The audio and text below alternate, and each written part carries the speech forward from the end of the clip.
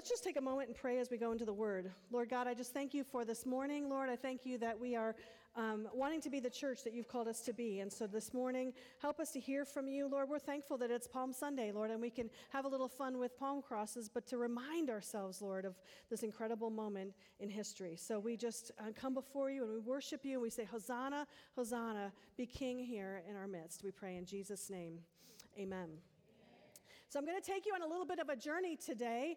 Some sermons are very heady and intellectual, and we get into the Bible and Greek words and Hebrew words and all that sort of thing. Some are more practical, like do this, do this, do this. Others are more emotional, maybe, that have, invoke a heart reaction. But today's sermon I'm calling an impressionist painting. And if you see an impressionist painting, you know that it doesn't make a lot of sense often close up. You see a lot of lines and swooshes and paint brush movement on the thing, but you can't really understand the painting until you back up, right? And then you see kind of the picture emerge. And that's what I'm going to have us do today with Palm Sunday. I know many of us, if you've been in church, know the story of Palm Sunday, Jesus coming on a donkey, riding through Jerusalem to praise. But what does this mean? Why is this important? And a lot of this has to do, interestingly, with the land.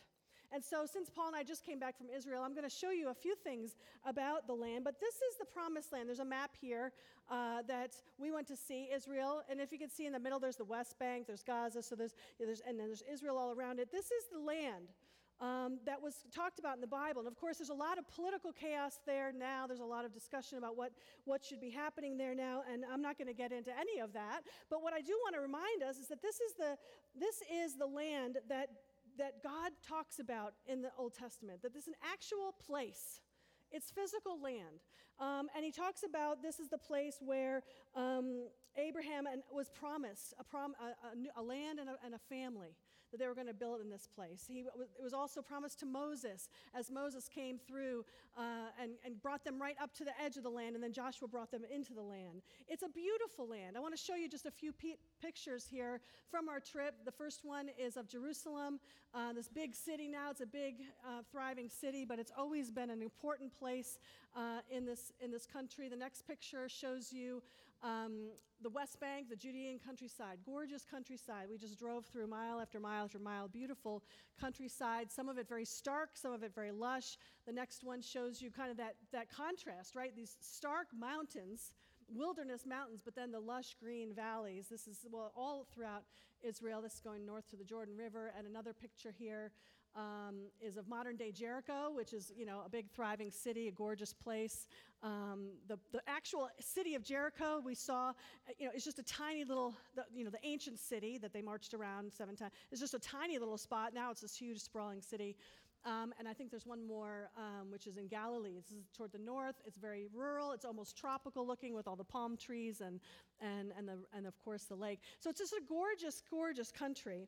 And this is the country that God promised in the Old Testament. It's the country that held the 12 tribes of Israel. It is the one where the prophets spoke about a Messiah to come. And he was going to come to this land and speak to them. It was also a place that was spoken that they would lose if they fall away from the Lord, if they did not follow him, that there was going to be destruction on this land. This all happened here. And as our professor liked to say on this trip, my professor from Gordon Conwell, he'd like to say, the land is a character in the story. Just as much as Abraham and Isaac and Jacob and Sarah and all those people are characters, so is the land. It's an important part of the story. And this is also the land that, if we go to the next slide, there's again, we're back to the map again. This is the land that was split in half years and, thousands of years ago when the kings fought and they couldn't agree. And so then there was a northern kingdom and a southern kingdom. The northern kingdom got taken over by Assyria.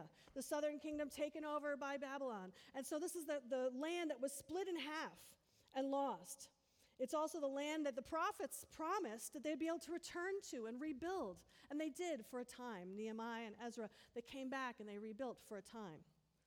But it's also the land where people continued to walk away from the Lord and follow other gods and ignore the word of God. And so the land and the people was lost through war, conquest, exile, the destruction of even the temple. And so now today we have this incredibly confusing land, right, where there's a Muslim shrine which sits where the temple used to be. There's a picture of Paul and I. We are right outside the Temple Mount, and that where the shrine is there, where the gold dome, that would have been the temple. We're standing in what would have been the court of the Gentiles, where the Gentiles could have stood. So that's how big that whole area is. It's also a place, and so people come to worship of all faiths, right, in this area. And then the next slide shows you the Wailing Wall, right? A place where especially Jewish people come and they pray for the Messiah to come. This spot on the wall is as close as you can get to where the Holy of Holies would have been, which is why they pray on this part of the wall. And they pray there, and they're praying for the Messiah. They're praying for the peace of Jerusalem. And it's into this land of promise, this land of wilderness and lush valleys, this land of years and years of God moving and speaking, and then 400 years of silence, that we believe the Messiah did come. See, there's been a longing in this land all along for the Messiah to come, for there to be peace, for there to be prosperity in God's way, and we believe the Messiah has come, that Jesus has come. So what's my point? What's my point with all of this? My point is that when Jesus came and walked in this land, he was walking over thousands of years of God already moving, God moving through his people, promising his people, and Jesus was like layering on top of it. This is what was so surprising to us when we went to Israel is I guess I knew it maybe somewhere in my brain, but didn't quite realize that all those places you hear about in the Old Testament are the same places in the New Testament. That where God moved with the Old Testament and with the tribes and all those places are the same places that Jesus trod and that Jesus walked and that Jesus brought redemption and newness and a new covenant. What could have been seen as a failure from before, Jesus said, no, I'm coming again. I'm that re-God. I redo things. I redeem. And I reappear, and here I am in this place. And so there's history in this place, and it was fascinating to see. And so what I want to do with the story of Palm Sunday is let you see a little bit of the history behind some of the locations that Jesus was in and why it was important that he actually rode on a donkey into Jerusalem, why this moment was so important in his life. So just bear with me, step back, like you're looking at an impressionist painting. I want to just give you some impressions of the land, of the place where Jesus trod. And we're going to start way back at the beginning. We're going to start at Bethlehem, where Jesus was born. So this is, we could be talking about this at Christmas, but I decided to talk about it now. So we're going to talk about it now. Because we were in Bethlehem, and the next picture, I think, is a picture of Bethlehem. This is modern Bethlehem. Looks like any city with cars and people. And it even has Starbucks knockoffs. If you go to the next page. Square bucks and stars and bucks.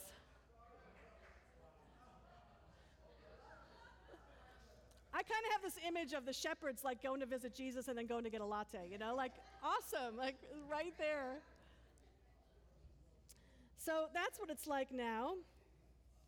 But this place has a lot of promise and a lot of meaning that I didn't even understand until we got there. First of all, Rachel, Jacob's wife, the kind of the mother of Israel, was born very near Bethlehem. So we know that her burial place was there. It was also allotted to the tribe of Judah back as part of his inheritance. But then when you get to the fields outside of Bethlehem, this is something I didn't realize until we were there, as at the fields where the shepherds were tending their flocks and had a visitation from the angel, is the same field that belonged to Boaz.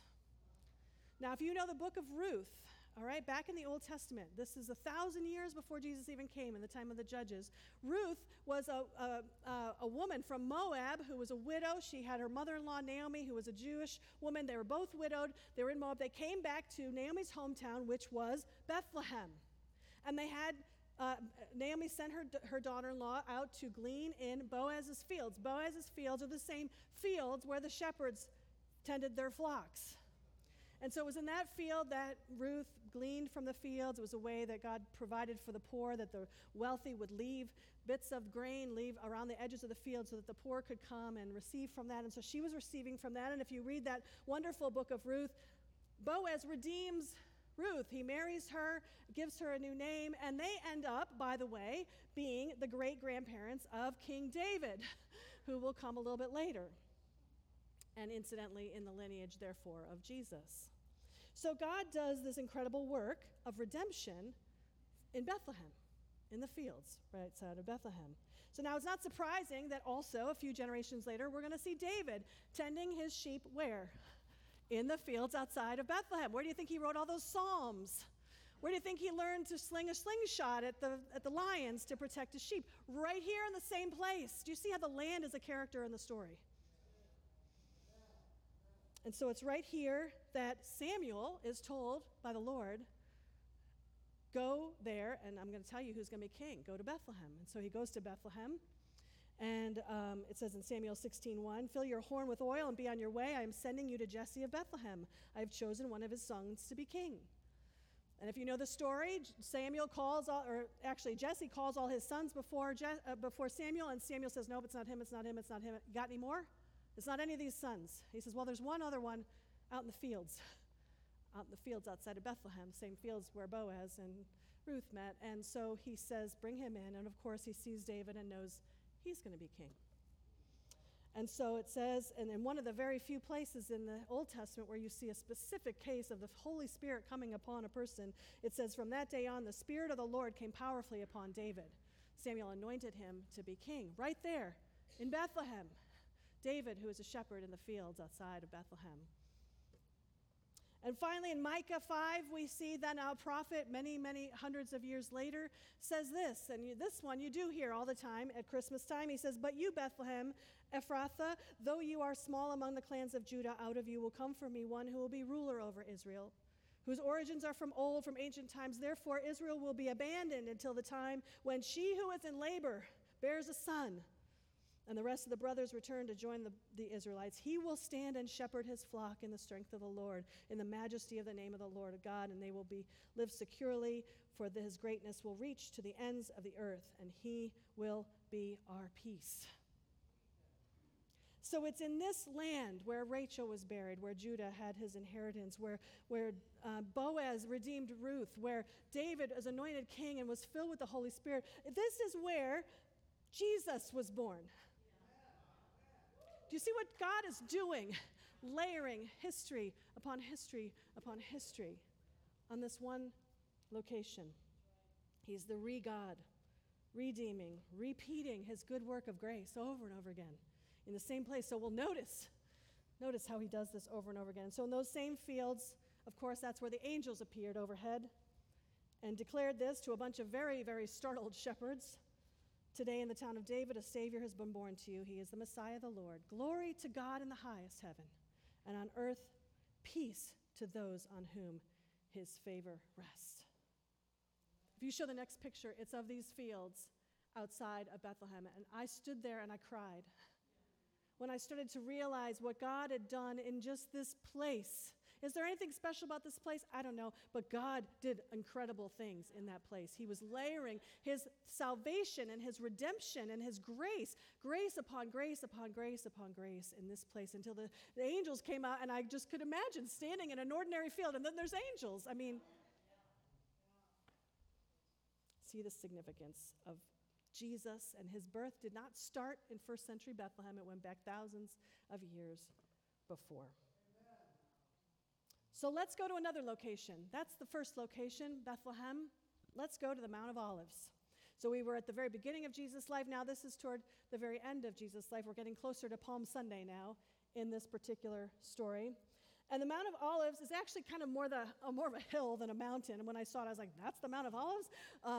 That's it. Like, that's all it is. It's just kind of this hill. Lots of gravestones on the hill because in the rabbinical midrash, they believe that when the Messiah comes, he will raise them from the dead from Jerusalem, the Mount of Olives. So they want to be buried there, so they're close to the action when it happens.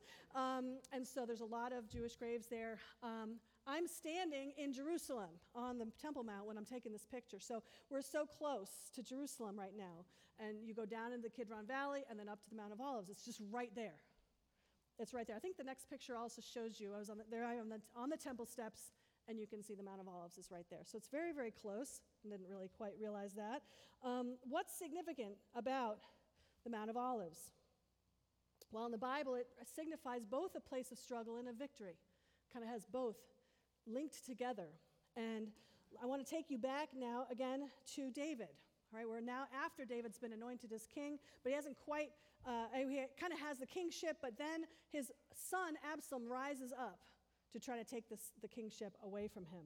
And so what happens in 2 Samuel, while David was king, he realized that he was not going to win over Absalom, his son, and so he says to his household, we got to get out of Jerusalem. We got to get out of here.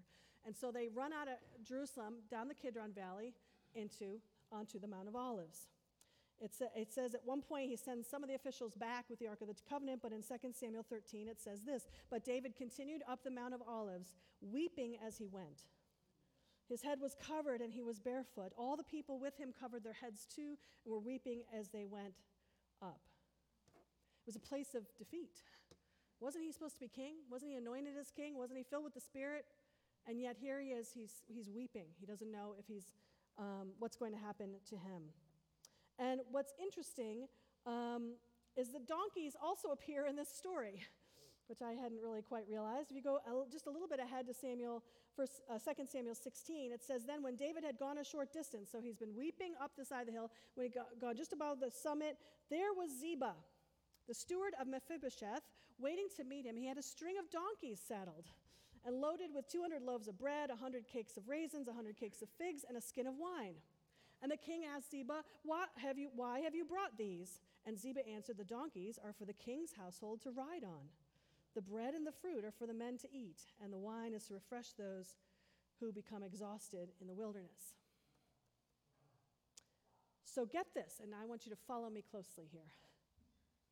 1,000 years before Christ, this is when this is taking place, we see a king rejected by some as the true king, the forces of the world arrayed against him, betrayed by one of his closest people, walking and weeping on the Mount of Olives. And yet, for those who recognize him as a true king, he is given a donkey to ride and honored as the king. And in that moment, it looks like he's going to be defeated by evil and darkness. You can't see how in the world this is all going to end up for good, but he overcame the evil and the darkness and took his rightful place. Does this sound like anybody to you? You cannot make this stuff up. Okay, this was written so long before the time of Christ. I'm blown away the more I learn about the Lord, about the Bible, about his land, all taking place on the Mount of Olives. So enter Jesus, the rightful king, also not recognized, also betrayed by a friend, rejected by the world, also walking and weeping on the mountain. It says that as he stood on the Mount of Olives, he looked out and wept over Jerusalem. So just as that picture showed me on Jerusalem looking up to the Mount of Olives, he is on the Mount of Olives looking to Jerusalem. And he's weeping over Jerusalem. And he says, even if you had known on this day what would bring you peace, but now it is hidden from your eyes because you did not recognize the time of God's coming to you. He's weeping over Jerusalem on the Mount of Olives. He also prayed in anguish on the Garden of Gethsemane before he went to the cross, knowing what was happening. It says that he prayed earnestly with his sweat like drops of blood falling in the ground. You know where the Garden of Gethsemane is? On the Mount of Olives, of course, on the side of the mountain. That's where that garden is.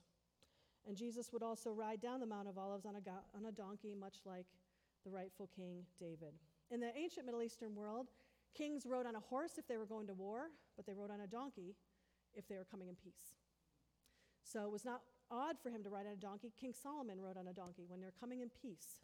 So that's what Jesus was doing, even though they all mistook it, right? They all thought he was going to come to conquer Rome, but he's coming on a donkey to bring peace. And so we have this prophecy that's fulfilled through Jesus when he comes on that donkey. It's from Zechariah, again, hundreds of years before Jesus actually comes. Zechariah says this, "Rejoice greatly, daughter Zion. Shout, daughter Jerusalem, see your king comes to you, righteous and victorious, lowly, and riding on a donkey, on a colt, the foal of a donkey." So in fulfillment of all of that, you have Palm Sunday. When he comes and he is on that donkey, and we got our little palm branches, right? But this is what happened, but this is what was behind it. He was walking on hundreds of years of God moving, and God loving his people, and God redeeming his people, and bringing victory out of what looked like defeat. This is what God does. And here's one more little point about the Mount of Olives. After the resurrection, okay, after the whole thing is over, when Jesus is getting ready to ascend back to heaven, he commissions his disciples. He tells them the Holy Spirit's coming and that he's going to come back. Guess where that all happens? On the Mount of Olives, of course. And so it says here in Acts 1, Jesus speaking, "But you will receive power when the Holy Spirit comes on you, and you will be my witnesses in Jerusalem and in Judea and Samaria and to the ends of the earth." And after he said this, he was taken up before their very eyes, and a cloud hid them from their sight. They were looking intently up into the sky as he was going, when suddenly 2 men dressed in white stood beside them. "Men of Galilee," they said, "why do you stand here looking into the sky? This same Jesus who has been taken from you into heaven will come back in the same way you have seen him go into heaven." So it all happens right there. Again, the land is a character in the story, and God is going to bring him back to us as well. So now, I've given you all this history. I've painted this big painting for you. Now we're going to read the triumphal entry. Now we're going to actually get to the text of what we are looking at today, what actually we're celebrating today. But I want you to be thinking about the history and what God has done through the centuries in this place, in this person of Jesus. And so I'm going to start reading from Luke 19. Jesus went on ahead, going up to Jerusalem.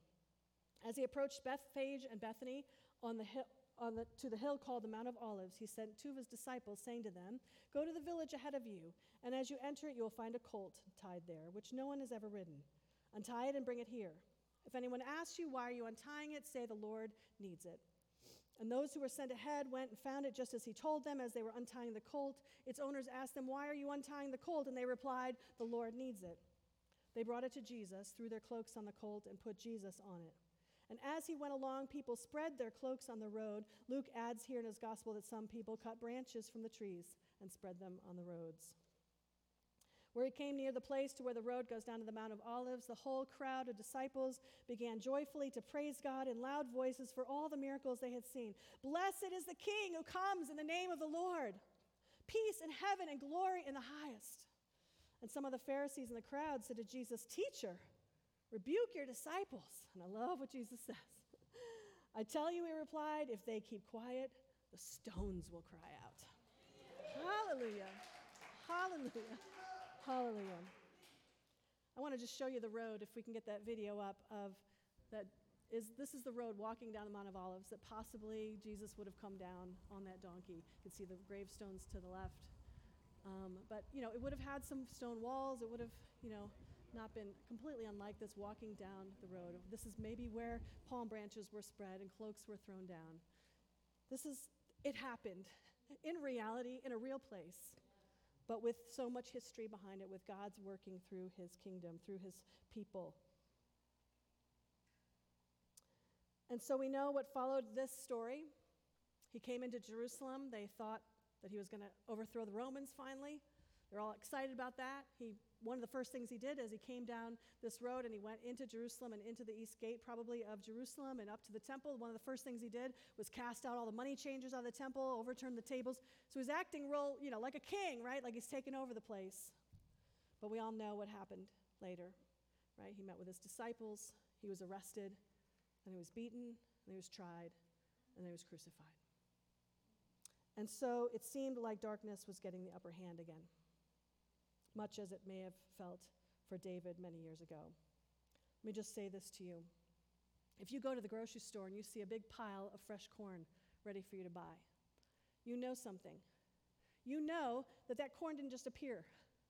You know that some guy somewhere, or woman somewhere, bought a piece of land, cleared it to plant.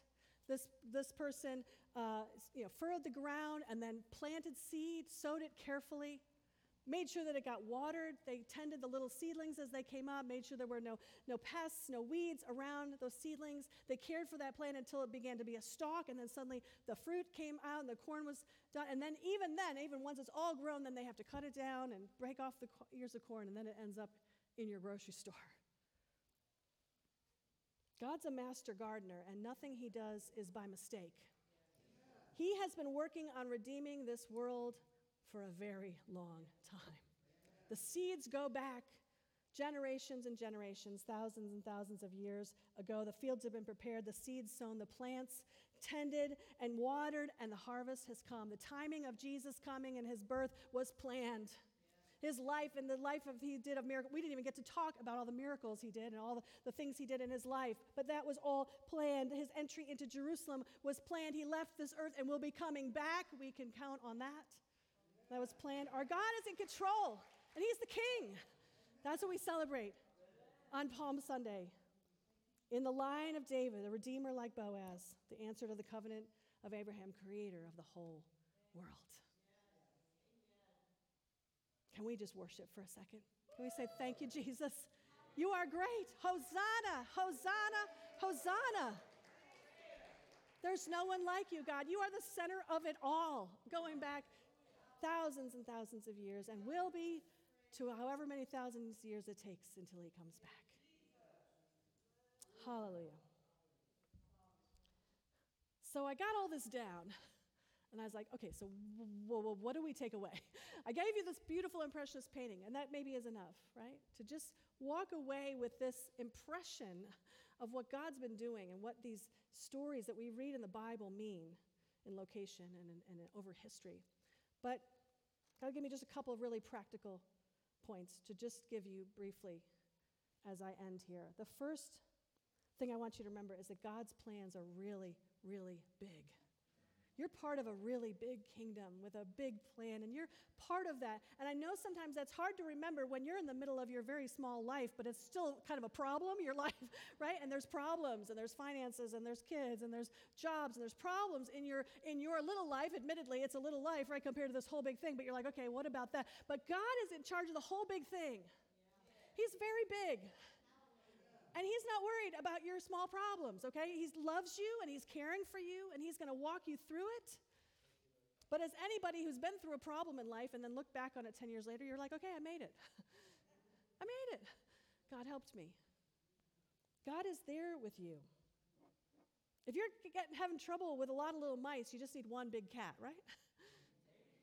You got the Lion of Judah, all right? He's not worried about the mice in your life. He is walking you on a very big journey, and you're part of a big story. And so that should just give you hope. In the midst of our small trials, we say, Lord, you're the Lord of all of this. Lord, help me in this small thing. Help me, Lord. You're capable. You're capable. You love us. Nothing is too big for him, so trust your king. Trust your king.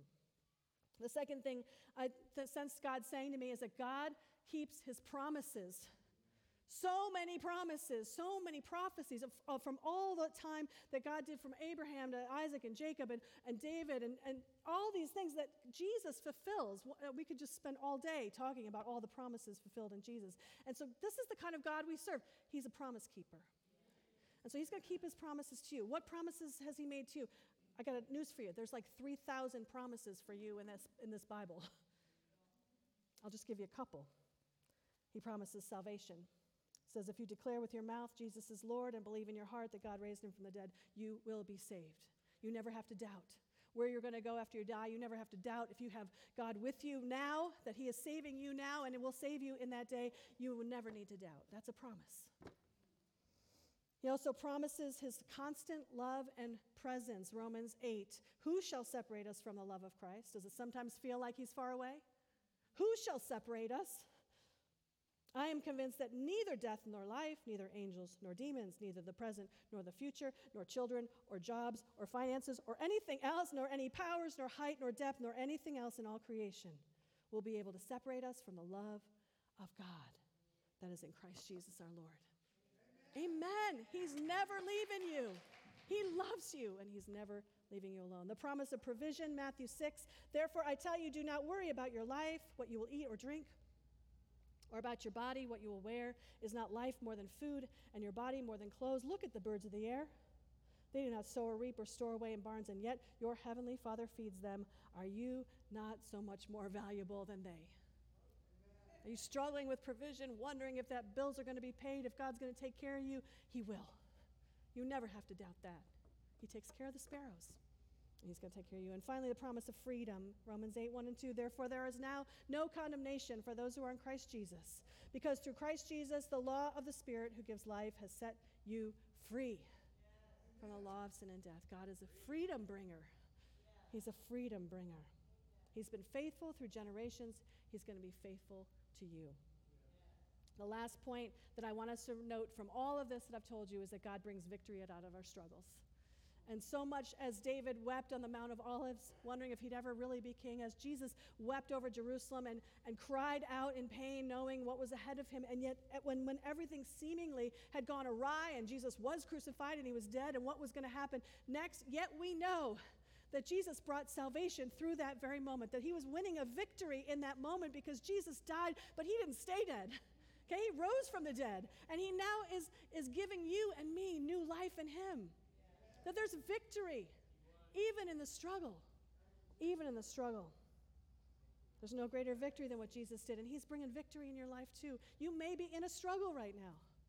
And I just want you to think about Jesus. I want you to think about David. I want you to think about the Mount of Olives and Bethlehem and how God has got it in his hands. He is the king. He's bringing victory out of your struggles. So welcome, Jesus, the King, today.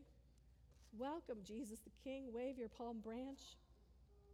If there remains a doubt in your mind whether he's real or not, he is. He's the King. He's fulfilled his promises to you. And let's remember to trust him as our King. Trust him that he's with us all the time. That trust that he's bringing salvation. Trust him that he's bringing victory out of your struggle. That he's got it in hand. He's been in charge for an awfully long time. And he's going to stay in charge. Nothing's getting him off the throne. Hallelujah. So let's just pray. I'm going to invite this team to come back up. I'm going to invite the communion servers to come up. We got a chance to take communion today. And so I want us to just take a moment and just close our eyes and ask ourselves today, where is it I'm having a hard time seeing Jesus as King? Where am I having a hard time seeing him as Lord? Where do I need the Lion of Judah? And I would say to you today that some of us maybe have never experienced Jesus as King. Maybe we've never really trusted him. We know about Jesus. We've been to church. But it could be that we have never said, I want you, Lord Jesus, to be King of my life. And so I'd like to take just an opportunity here, if that's you today. There's no better day than at the first day of Holy Week to say, I'm going to try this. I want to start to follow Jesus. I believe that he's the Son of God, and I know I need him. I need a king in my life, a king with all powerful, who has all things in his hands. So I invite you to just hand your heart to Jesus this morning.